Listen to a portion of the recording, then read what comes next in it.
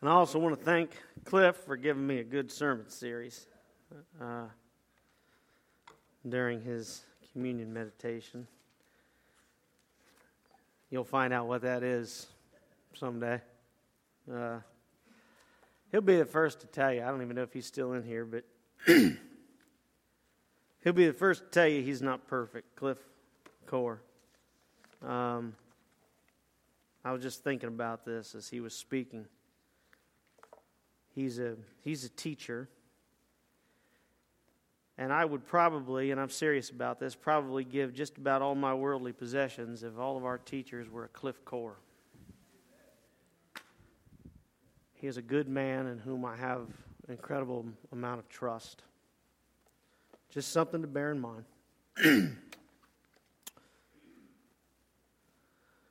We have, it's no surprise to any of you that we've been struggling with pandemic, worldwide, widespread, epidemics local, right?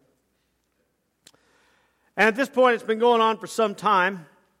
The results you've probably seen can affect the physical body, make us sick. It can even affect the mind and the emotions. It affects jobs and the closeness that we want to have with others. It saps our energy. I know some of you have experienced. But we've also heard that it can be very dangerous. It could destroy lives. It can even end lives in certain circumstances. And it doesn't just affect the one that's struggling with it. It affects people around them, doesn't it? At least has the potential to affect them. And pretty much anybody we come in contact with. It can affect even our kids or our grandkids if we spend time around that. I mean, generations if you look at it that way. Some people have been able to avoid it, or at least it seems like they've been able to avoid it. They at least seem unaffected. But many people, I would even venture most of the people you know have gone through it. And without a cure, may continue to go through it, each time becoming worse and worse. It's been said, and I think it's true, that it's perhaps the most dangerous thing that we've ever faced as a human race. The question is there a cure? Well, sure there is. Sure there's a cure, but it's hard for many people to accept it, and it's certainly hard for people to trust it. People are leery of this cure, and some have gone so far as to say it's ineffective. If they accept it, there are those who feel that it takes away their freedom, that it's going to deny them a chance to live the way they were meant to live. And look, even I've been affected by it. You guys know this, and I did my best to avoid it. It's no secret that the church itself has been struggling with this monster. My family was affected then and even now. And if I spent too much time with them, I would not only affect them, but I would run the risk of infecting them. The pandemic I'm speaking of is worry, fret, anxiety. I truly believe it is the biggest problem that the human race faces. I truly believe the human race has not, nor does it live and exist the way it's supposed to because of this pandemic of worry. You've never seen the human race existing the way it is created to exist. The effects of it, you've probably noticed: fear, sadness, anger, confusion, hopelessness, worthlessness, hatred, lack of energy, and at the same time, haste, carelessness, even dishonesty. I told you it can affect you physically, didn't I? Yeah. Heart attacks, ulcers, high blood pressure, migraines. And I'm not saying that worry causes all of those things all the time. I am certainly saying that worry can cause those things. Uncontrolled, unchecked, life-defining worry is one of the most dangerous things a human being can possibly face, and the human race is going through now. And the thing about it is an incredibly dangerous battle that you lose the minute you decide to engage. The second you decide to engage, you've already lost. So Jesus' solution? Jesus says, why are you even engaging? Just don't engage. He says, quit the field. Walk out of your kingdom and into my kingdom, because Jesus says, in my kingdom, we don't have these battles. See, all these battles are in your kingdom, not in my kingdom, says Jesus. Our kingdom is where these battles rage. Let's pray. Father, we thank you that we get the chance to be changed. Not just read, but to be changed, to be helped. Some of that help hurts, Father. But we thank you that we get the chance to be helped today, to learn, to know, to understand, to be set free as we look at the words of Jesus and how we can apply them to our lives. We thank you. Father, open our eyes. Let us be set free today. In Jesus' name, amen. One other thing I forgot. The 5th and 6th grade event, by the way, is not happening today. It's been postponed to the 17th of October because of the rain and everything. I forgot the announcements but I got distracted. I was rudely interrupted, and so I forgot to do announcements earlier today. So just keep that in mind. See, you weren't even to pay attention to that, were you? Tell somebody you don't worry. I dare you. Tell somebody you don't worry. Go up to somebody, tell them you don't worry. I don't worry about anything. There isn't a thing in my life I worry about. They're going to say one of two things about you. They're either going to call you a liar or they're going to call you crazy. One of two, right? You're either a liar or you're crazy. You're either deliberately misleading me, or you have no idea what's going on. You don't even know what worry is. You have lost your mind. This is one of those crazy things of Scripture where Jesus tells us not to worry. Now, we've looked at a lot of things, a lot of crazy things throughout this past series. Holiness. We started with holiness, and you need to start with holiness because none of the other stuff is going to matter. You're not going to embrace any of this other stuff if you don't embrace holiness. Holiness is not only a command, but an opportunity, a right to be different than everybody else. You're allowed to be set apart, unique. Okay, now this holiness is after God's direction. You can't just choose how you want to be different, just be, completely off the wall. This is after God's direction and His righteousness. But we are given the command and the literally God-given right to be different, be special, be holy. And if you embrace that, if you just say, look, that's an absolute certainty in my life, that's just my life, that's just the way it is, then you're going to be able to engage in and grasp and accept some of these other crazy things of Scripture. We looked at eat the flesh and drink the blood. If that was the first thing you heard when you heard about Jesus, I don't think you'd hear about anything more, would you? You'd walk out, I don't know what kind of crazy cult you people have, but I don't want to have anything to do with this. Eat the flesh and drink the blood. And we found out that Jesus is saying, look, you need to consume all that I am in order to sustain your life. My character, says Jesus. And not even just His character, even His actions, His sacrifice on the cross, His resurrection. All of this should be the thing that gives you power, the thing that gives you nourishment, the thing that gives you a desire and drive to go through life. Jesus put it best when He said, I have food you know nothing about. I've got something that I'm getting right now that makes me go through my day and my life and my work and my mission and my purpose. And that's what He tells His disciples. His disciples want Him to have physical food, all right? I do that part well, okay? I don't need anybody to help me with that. He says, I got food you know nothing about. I could go without food completely, and I'd still be moving forward with this, says Jesus. We've also looked at, your own life, hating your own life. This is what Jesus says. Your life, the life of your friends, the life of your family, mom, dad, brothers, sisters. Boy, that's when you're evangelizing, don't start with that one, okay? Don't lead with that one, all right? Because you might not get a follow-up in there. And Jesus says, unless you hate your own life, you can't be my disciple. Does Jesus want us to hate people? Of course He doesn't. He wants us to love people more and more, but we learn Jesus saying, look, I've got to be number one. I've got to be number one because everything else you're about to hear, everything else you're about to see is going to get really difficult if I'm not number one in your life. It's going to be almost impossible to follow some of these crazy things that are good for you if I'm not number one in your life. Even more important than your own life. We saw the resurrection of Jesus Christ, and this is probably the craziest thing. This is impossible, right? This is the cat one we talked about last week, right? I mean, and if we believe in this, there's a lot of things that we're able to believe in. Always kind of makes me chuckle. People believe, and I mean believe, in the resurrection of Jesus Christ. And then we go through some of the miracles in Scripture, and people say, well, that's not possible. Well, scientific evidence doesn't point to the fact that that's possible, whether it's miracles, creation, whatever it is. I guarantee you, scientific evidence doesn't point to possible somebody's going to be dead for 3 days and rise again.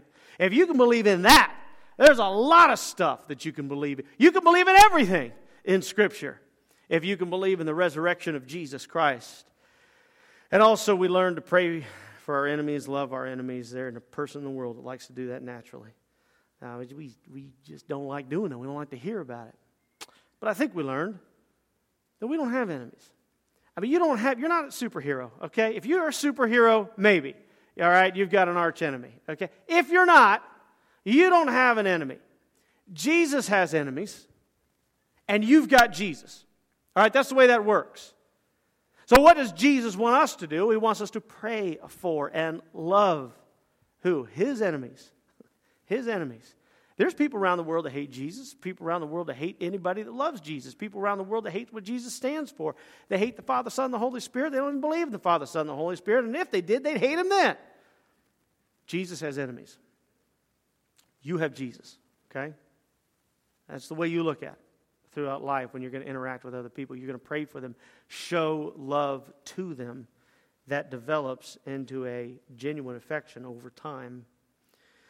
But if you tell somebody you're not going to worry, well, now you're just crazy. I mean, this is it. Turn to Matthew chapter 6. Therefore, says Jesus, Matthew 6, verse 25, therefore, I tell you, do not worry about your life. You could end it there if you wanted to. Therefore, I tell you, do not worry about your life. Everything. All of it.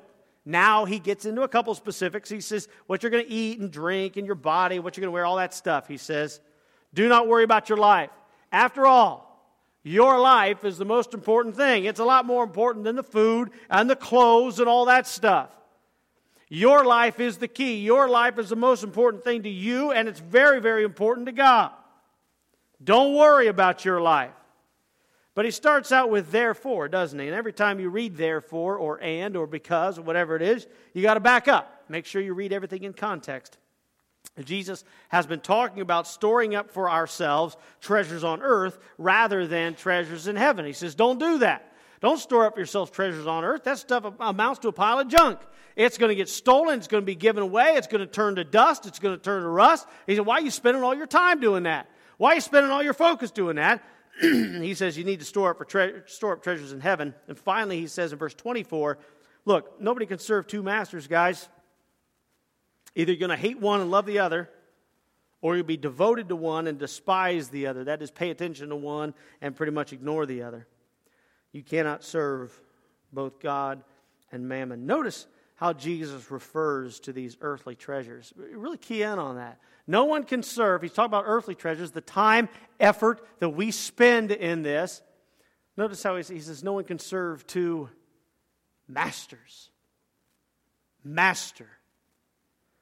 You want to focus on that? Huh?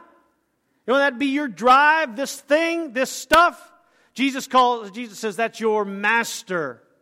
Nobody likes to hear that unless it refers to Jesus anyway. They have mastery over you. They command us. They say jump and we say how high. Too often people think this all over the world, and it is so prevalent. Well, it's always been prevalent. Forget that. I'm not going to say it's so prevalent today. It's been prevalent since the time of Jesus. This thought that says I must accumulate, that way I can have my freedom. Jesus says that is completely the opposite. That is 100% the opposite of freedom, Jesus says. It becomes your master. You put yourself in bondage by the things we want, even the things we need. We meditate. We worry about. That's what worry is meditation, filling our minds. rolling it over and over and over again, chewing on it over and over, digesting it. We meditate on those things that are bad rather than the word that brings life and freedom. Jesus says, quit that. Quit that. You see, the point is Jesus doesn't want us to worry. Think about it. Day in, day out, we think about the bad. Day in, day out, we think about the struggle. Day in, day out, we think about the possibility of what might happen all the time, over and over. You might be doing it right now. Someone might have happened this morning. You might have gotten a phone call this morning. Something might be happening going on right now. You're hearing the Word of God, but your mind is over on worry. And we wonder why we go through life feeling trapped, feeling down, feeling sad, feeling depressed, feeling scared, feeling angry, feeling hateful, because our minds are sunk into the possibility of bad all the time. And we do it to ourselves. That's worry. Jesus says, I want you to meditate on the beautiful things, not the ugly things. In 25, therefore I tell you, do not worry about your life. Something that we might miss in our lives are commands of Jesus. You probably don't lie, or at least you try really hard not to, right? And you don't lie because God said don't lie, right? You don't steal because God said don't steal. You don't cheat because God says don't cheat. You don't kill because God says don't kill. And all of these commands, we know, we understand. And we go through our lives trying to avoid, breaking these commands. Jesus gives a command here. It's a command. He's telling you, as the master, giving you a command, do not worry. Too often, church, you, me, and everybody else says, I do not care what Jesus says. I don't care what Jesus says. Jesus doesn't know me. Jesus doesn't know my situation. Jesus doesn't care about my situation. Or I know best. My favorite one is I have to prepare myself, right?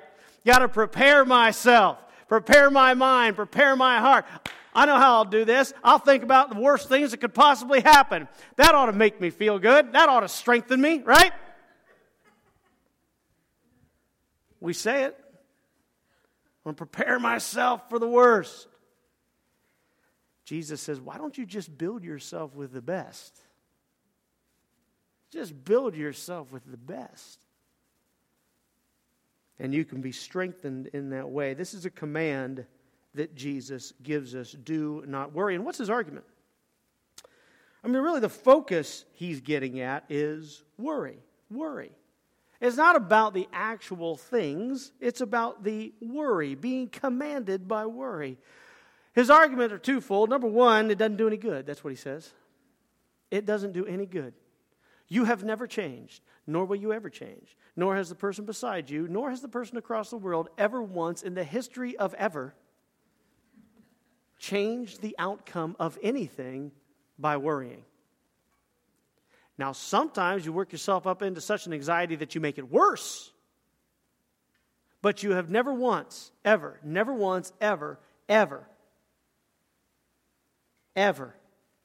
changed the outcome, benefited the outcome by worrying. Jesus says the same thing. It never builds, it only destroys. Verse 27, can any one of you, by worrying, add a single hour to your life? Can you change the bare minimum in your life that supposedly you have complete control over by worry or anxiety? It's almost as if you could do an experiment. You could take two people of similar walks of life, right?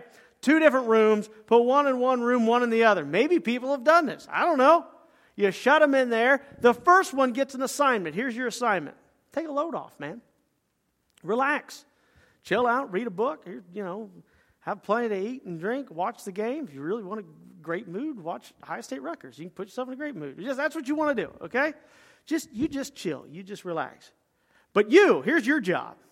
All the bad, all the ills in your own personal life, in your work, in your school, your kids, around the world, things that you have zero control over, I want you to fret on that too, right? Of course, we don't do that. We don't do anything like that. I want you to worry about that and fret about those things.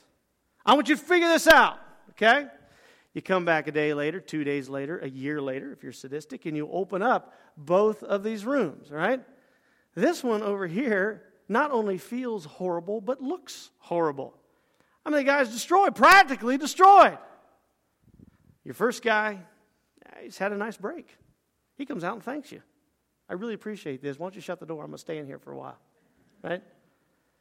Here's the thing. That's the only difference. Both of those guys are going to get up and go to work the next day. They're both going to face the same challenges. They're both going to have good days and bad days. They're both going to have the same problems. They're both going to raise their family. They're both going to have challenges in their marriage or raising their kids or whatever. They're both going to do that. The only difference is one's ready to face it, and the other one is destroyed before they even get to it. That's what worry does. That's what anxiety does. That's what this rolling it over and over in your mind, thinking that you're preparing yourself or strengthening yourself. You are cutting yourself away by worry and anxiety in your life. There's reasons why we do that. We'll get there at the end of the message. Jesus says it doesn't do any good. You don't change the destination when you worry, ever. You just make the journey a whole lot worse. You got one life, church. Why are you going to waste it worrying? What's his second argument? Jesus says if you're going to worry, you got a trust problem. It's not a responsibility problem. It's not a priority problem. It's not a full plate problem. Forget all those excuses. Jesus says you got a trust problem if you're going to worry. Go back a verse to verse 26. Look at the birds of the air, Jesus says.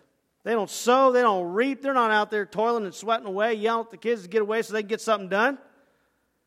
But your heavenly Father feeds them, takes care of them, makes sure they have a house to live in, all this beautiful, wonderful stuff. The birds, he says. You've ever heard that? This stuff's for the birds, right? It's because they're worthless. And Jesus is saying, God takes care of the birds. Gives them everything they need. In fact, you know how well God takes care of the birds? Every morning they get up singing. That's how well he takes care of the bird. Jesus says, you're a lot more important than they are. You're 10 times more important than they are. Or 9 times, maybe. But you're a lot more important than they are. We've looked at 27, look at 28. And why do you worry about clothes? Brother, you got a trust problem here. Look at the flowers in the field. Look, they don't labor, they don't spin. But all those flowers look more beautiful than Solomon did in all of his splendor. Solomon is an incredibly wealthy king, Israelite king. You know that. People came from all over the world to look at Solomon's splendor. He said, is this how God clothes the grass of the field, which is here today and tomorrow is thrown in the fire?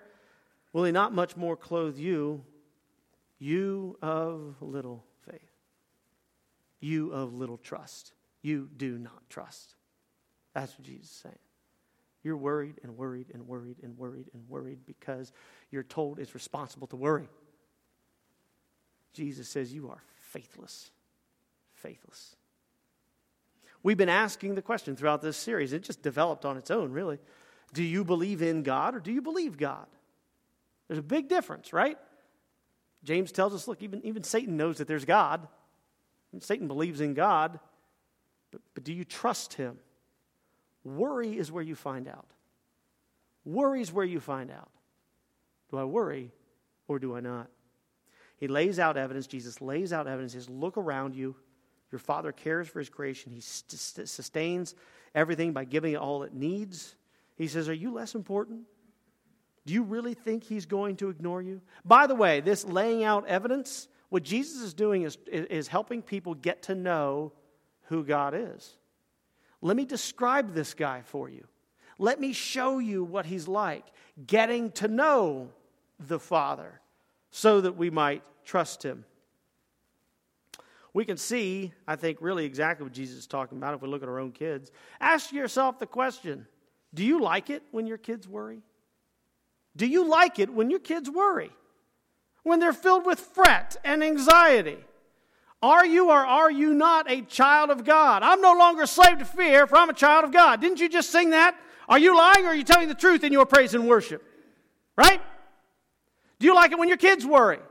Do you like it when they're filled with anxiety? In fact, you look at them, certainly if they're worried about something that's your responsibility, you think your children, by worrying, are being irresponsible. Hey, that's not your job. Don't worry about that.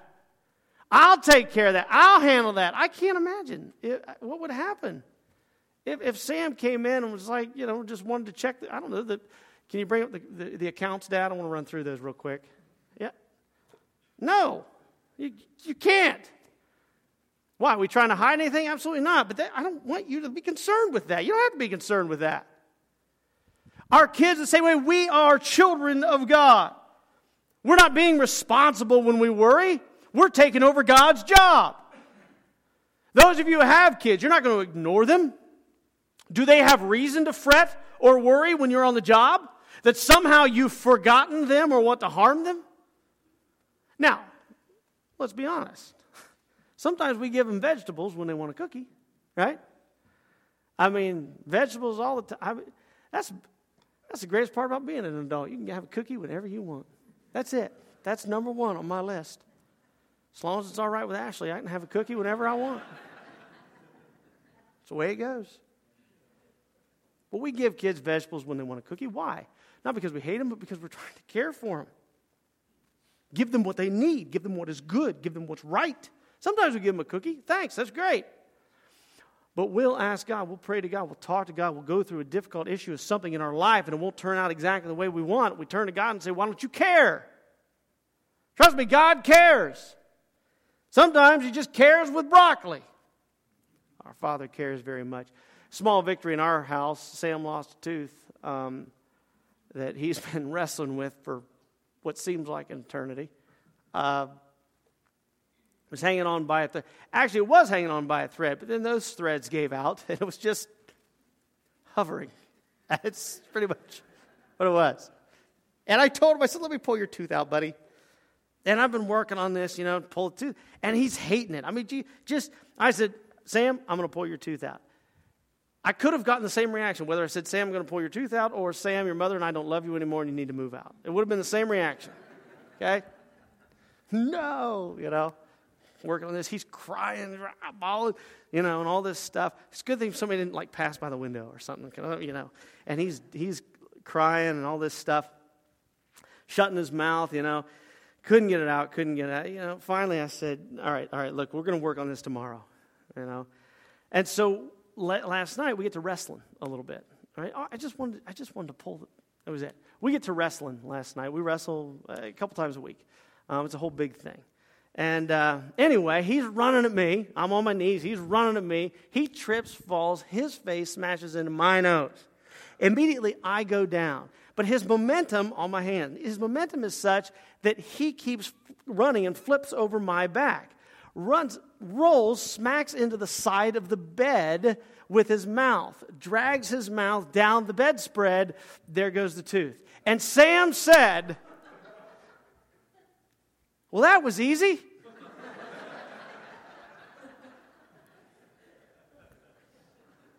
That was not easy. That wasn't easy. I had easy. He needed to pull his tooth. He thought it was horrible. Sometimes God says, all right, have it your way, or you can trust me. And if you do it your way, it's going to be a lot harder and there's going to be a lot more pain involved. You might get the job done. You might. But I'd rather you just trust me. Lay it at my feet, trust me. A couple weeks ago, we quoted Tozer. And I think this is a great place to remind us. God's supreme purpose for us is to make us like His Son, Jesus Christ. If we understand that everything happening to us, listen, if we understand that everything happening to us is to make us more Christ-like, it will solve a great deal of anxiety in our lives. But we have to believe it. You have to accept it. It's absolutely true. Anxiety comes from the word, this, anxious, experiencing worry, unease, nervousness, all of these things. And why do I bring that up? Because one may argue, well, look, I don't worry about material things. I got to be honest with you. I got to just level with you. The whole material stuff in our house, not really a thing. We don't have a lot, but what we have, we use, we need. It's here today, it's gone tomorrow, it might be there the next day, but we get along. We love each other. We just have fun with it, all right? But don't assume that this is the extent of our worry. Don't assume that that's the extent of the command not to do so. Philippians 4:4-7. This is Paul talking about anxiety in our life. He says, replace it. He says, rejoice in the Lord always. He starts out talking about anxiety there so that we can replace it. Rejoice in the Lord always. I'll say it again, rejoice. Let your gentleness be evident to all. Your gentleness is not going to be evident to all if you're filled with worry and anxiety and fret all the time. Your impatience is going to be evidence.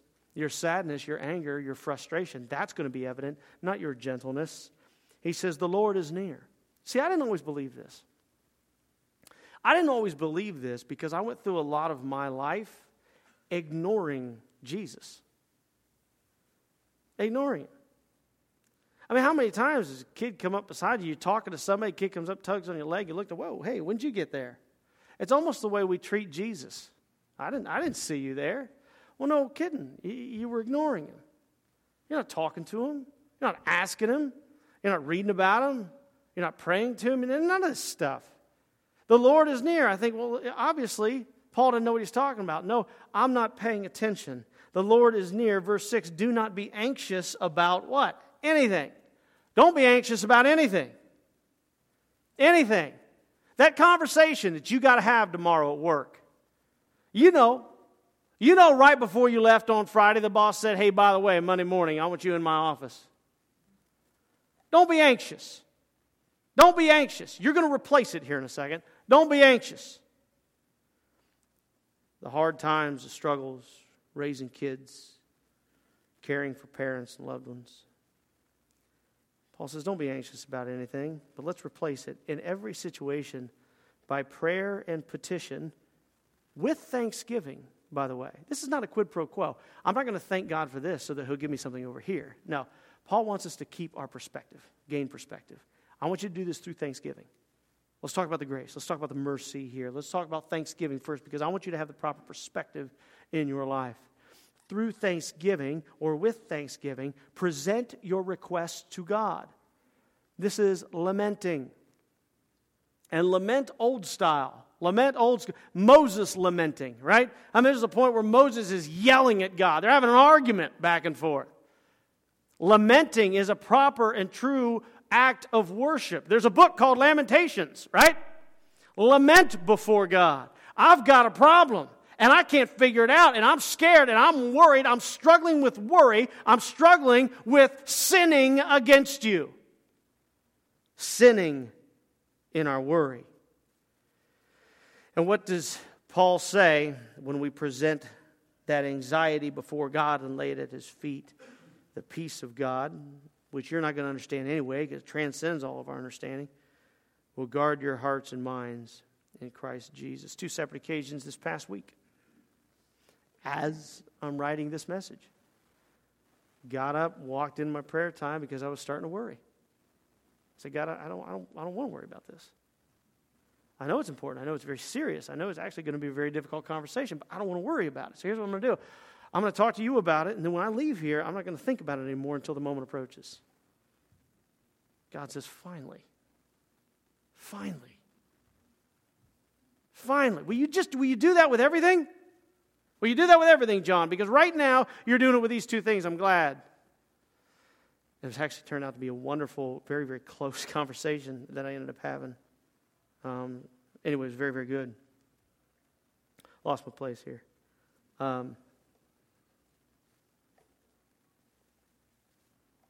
really did lose my place.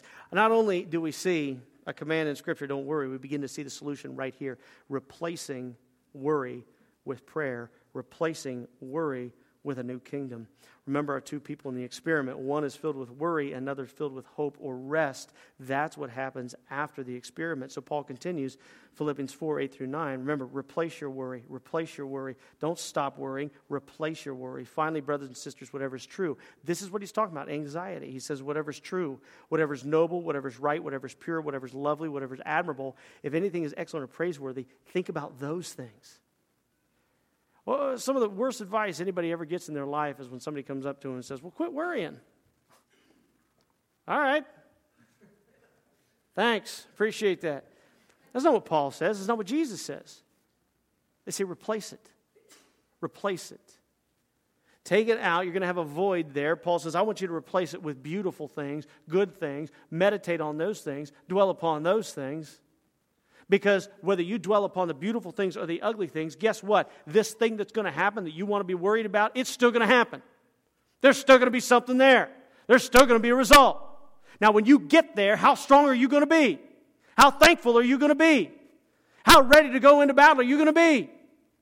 Are you going to wear yourself out on the way there, or are you going to strengthen yourself on the way there? Do you think this is unknown? Do you think you've forgotten about this? No. What we've already done is we've told God, we got a problem. We got a problem. You hold on to this for me. I'm giving it to you. We've prepared ourselves for this thing that we're worried about. Replace your worry with what is beautiful. Jesus says the same thing about the cure, about the solution. He says, replace it. Replace your kingdom with my kingdom. Matthew 6:31-33. Therefore, do not worry, saying, what shall we eat? What shall we drink? What shall we wear? For the pagans run after these things. Those who don't believe in Jesus think about these things. Those who don't believe in Jesus concentrate on these things, worry about these things, roll these things over and over in their head. The pagans run after these things. But your Heavenly Father knows that you need them anyway. A lot of you have kids. You know how this works. Verse 33, but seek first His kingdom and His righteousness. And all these things are going to be added to you as well. Why? Because all these battles of worry happen in your kingdom. They happen in your kingdom. Your worry happens in your kingdom. It doesn't happen in Jesus' kingdom. It doesn't happen living after Christ. It doesn't happen both feet. In the kingdom of Jesus Christ, Paul already tells us that. He says that's the secret to contentment. This leads us to another question we've been asking. Whose kingdom are you living in? There's a reason why David says, delight in the Lord, and He'll give you the desires of your heart. It starts to align with that kingdom. When we miss opportunity, we miss tremendous witness opportunities because of worry. I see so many professed Christians today and the way they carry themselves and the things they talk about and the things they say. And I got to tell you, if I didn't know Jesus already, I wouldn't want to have anything to do with Him. I wouldn't. Because I thought a follower of Jesus was supposed to be peaceful. And I'm not even talking about peace between me and another person. I'm talking about peace right here. I don't want to have what you're eating, what you're drinking. I don't want to have that. Horrible, horrible waste of opportunity because of our lack of peace, a lack of joy, filled with worry and anxiety. I don't know why anybody would want to follow Jesus after seeing some of the professors of Jesus worry in their life. The opposite of worry is peace. Seek first in all situations His kingdom, His righteousness, His word, His promises, His character. And all these other things are going to find their place. This brings about contentment. That's what Paul says in Philippians 4:11-13. Look, I'm not talking about this because I'm in need, for I've learned to be content. Look at this. Whatever the circumstances. Doesn't matter. I've learned to be content. Whatever the circumstance. I know what it is to be in need. I know what it is to have plenty. I've learned the secret to being content in every situation, whether well-fed or hungry, doesn't matter. Whether living in plenty or in want. I can do all this stuff. Why? Because the only thing I care about, the only thing I'm following, the only kingdom I'm living in is Jesus Christ. He's the one that gives me this strength. Why do we worry? Got to wrap this up. We can basically boil it down to three things. Number one, we've already talked about this, lack of trust. Lack of trust. We read the words in the Bible. We claim the word in our lives, but we can't bring ourselves to trust it. Why can't we bring ourselves to trust it? That's the question. Well, it's the same reason we can't bring ourselves to trust any other stranger. We don't know him. We don't know him. Oh, you're not going to trust a stranger with your life. You got to get to know who that person is. We know of him, and the description's good, but it's not enough. We're not in the habit of spending life with him, spending time with him, trusting him in all areas of our lives. And why? Because we think we know better. I was telling a brother the other day in my prayer time, sometimes I do this, but I did this a lot when I first started, and that was just sit and listen. Just sit and know. I go in there and start running at the mouth. Just sit in His presence and know that He's God. Just listen. Sometimes he speaks, sometimes he doesn't. But just sit in his presence for a while. We'll go day after day after day after day not sitting in the presence of Christ. Oh, sometimes we go in, right, to the throne room and start yelling. We do that. But just be in the presence of Christ. Get to know who he is. You see, Jesus doesn't worry. Jesus never panics, ever. In his entire ministry, he never panics, never worries. He's always in communion with the Father. He's always in the presence of the Father. Not because he's God. He's human just like you and me. He's always thinking about, dwelling upon, meditating on the presence of the Father. So Jesus doesn't worry. Why should you? I was taking a lady for a plane ride one time down to West Virginia, Wheeling, West Virginia. And she'd never flown before. I didn't know this. I don't fly much anymore, but it's only one thing that keeps a plane flying, right? Money. I don't fly much anymore. But she wanted to go down, and I knew her grandson, and she'd never flown. This was a special day, special thing she wanted to do. And she might not have gotten the chance again. I don't think she has, actually. She's getting on in years. And so she wanted to do this. And so we took off and got about halfway to Columbus, which, is pretty quick. And I'm up real high. I wanted to be nice and smooth. And about halfway to Columbus, I turn around. She's sitting in the back. I turn around, just kind of look at her, and she's scared to death. I mean, just terrified. And I'm trying to keep this thing just as smooth as possible, I'm up. We can't hardly breathe. I'm up so high. Just trying to get as smooth air as possible, And I felt horrible. I just felt horrible. And finally, I looked at her and I told her, and this was the first time I've used this line. I've used it with people since then.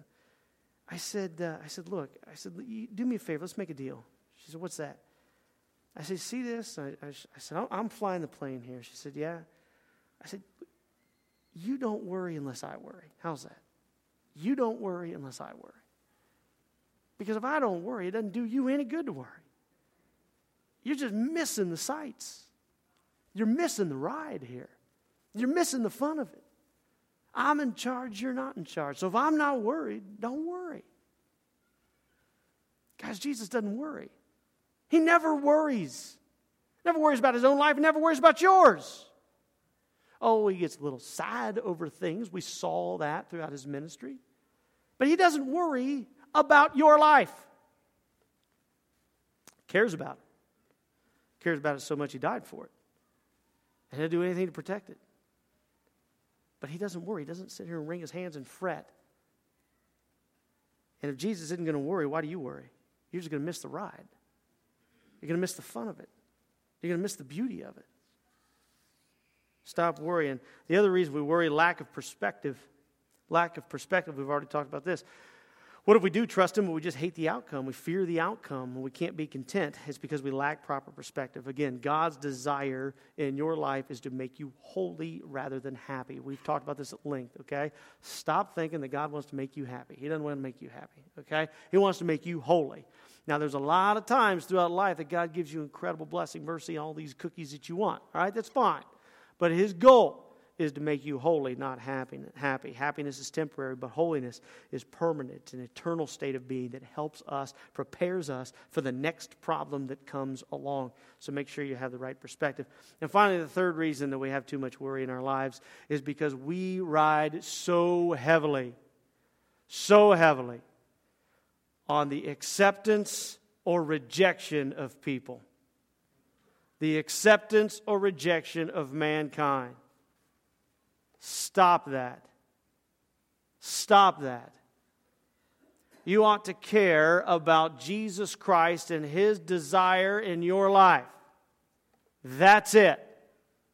That's first and foremost. What do you think Jesus is talking about when he says, unless you hate your own life, you can't be my disciple? You care about living for the kingdom of God.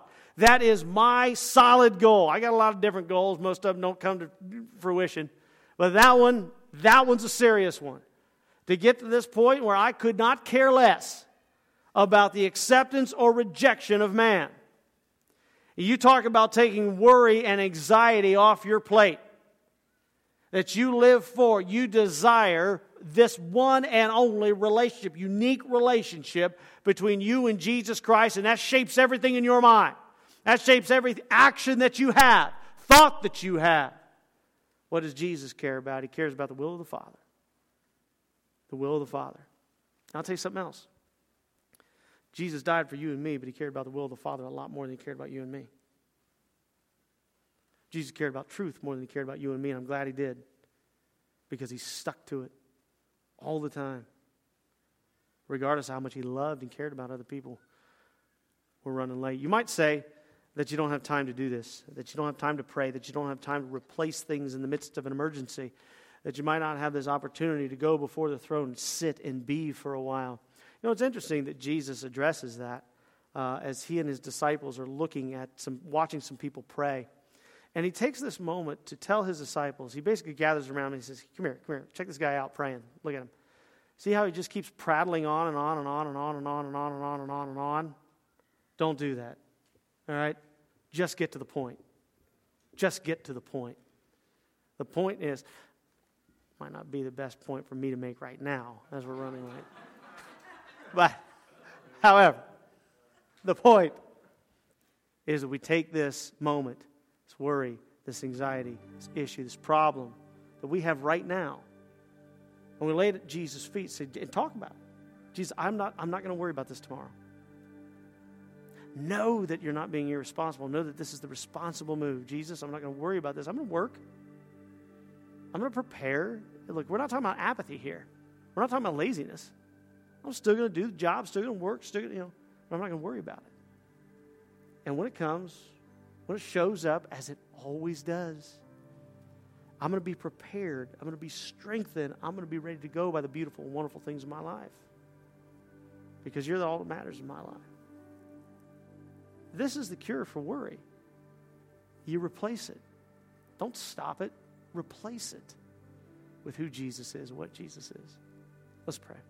Father, we thank you for the love you have for us in our lives. And Father, I ask you keep us from worry. Everybody in this room. I ask, Father, that right now, as we're preparing for this week, bring to our mind, Father, bring to our mind the things that concern us, the things that right now we're worried about. Each person, Father, bring to their minds. Father, help us this week, to talk to you about it. To talk to you about it, lay at your feet. Tell you everything there is to know, everything we know, everything we think, just to lay at your feet, Father. And so we can just leave it there. Allow us to experience the beauty and joy of this journey. Father, there's so many people that we care about and we love, and even they are a part of our worry. Father, we lay them at your feet. We give them to you, this struggle, this anxiety. We know that you know what's best for them so much better than we do anyway. Father, help us to give that to you. Maybe it's not this week, Father. Maybe just tomorrow. Just tomorrow. These things we think about. Help us to be responsible. Help us to be obedient to the commands of your Son.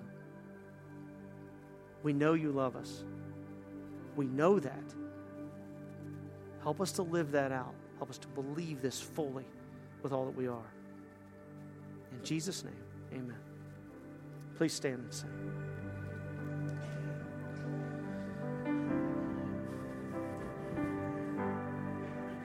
Are you hurting and broken within? Overwhelmed by the weight of your sin? Jesus is calling. Have you come to the end of yourself? Do you thirst for a drink from the well? Jesus is calling. Oh, come to the altar. The Father's arms are open wide. Forgiveness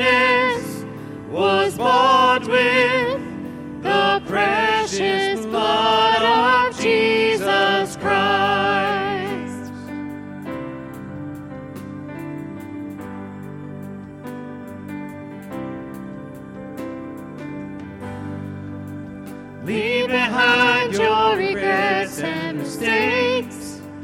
Come today, there's no reason to wait. Jesus is calling. Bring your sorrows and trade them for joy. From the ashes a new life is born. Jesus is calling. Oh, come to the altar. The Father's arms are open wide. Forgiveness was bought with the precious blood of Jesus Christ. No one a Savior, isn't He wonderful? Sing hallelujah, Christ is risen. Bow down before Him, for He is Lord of all. Sing hallelujah, Christ is risen.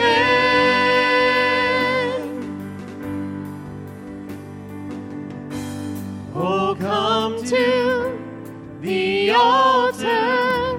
The Father's arms are open wide.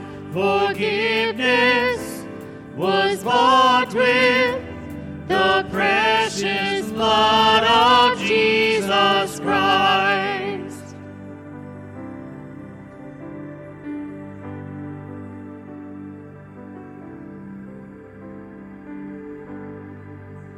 Bear your cross as you wait for the crown. Tell the world of the treasure you found. Jesus is calling.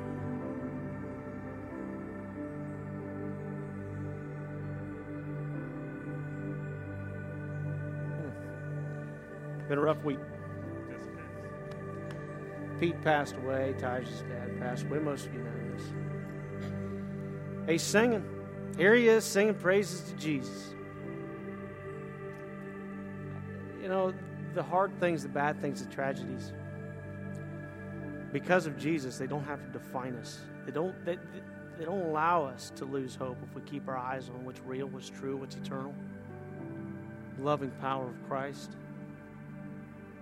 Jim staring down death and his battle with cancer, you know, and just absolutely certain, knowing who Jesus is, you know, his struggles that he's going through. Jesus replaces fear and worry in our lives to the point where things that we don't want to happen to us or anybody else do, and then a couple days later we're singing praises to who he is and what he is standing here on stage.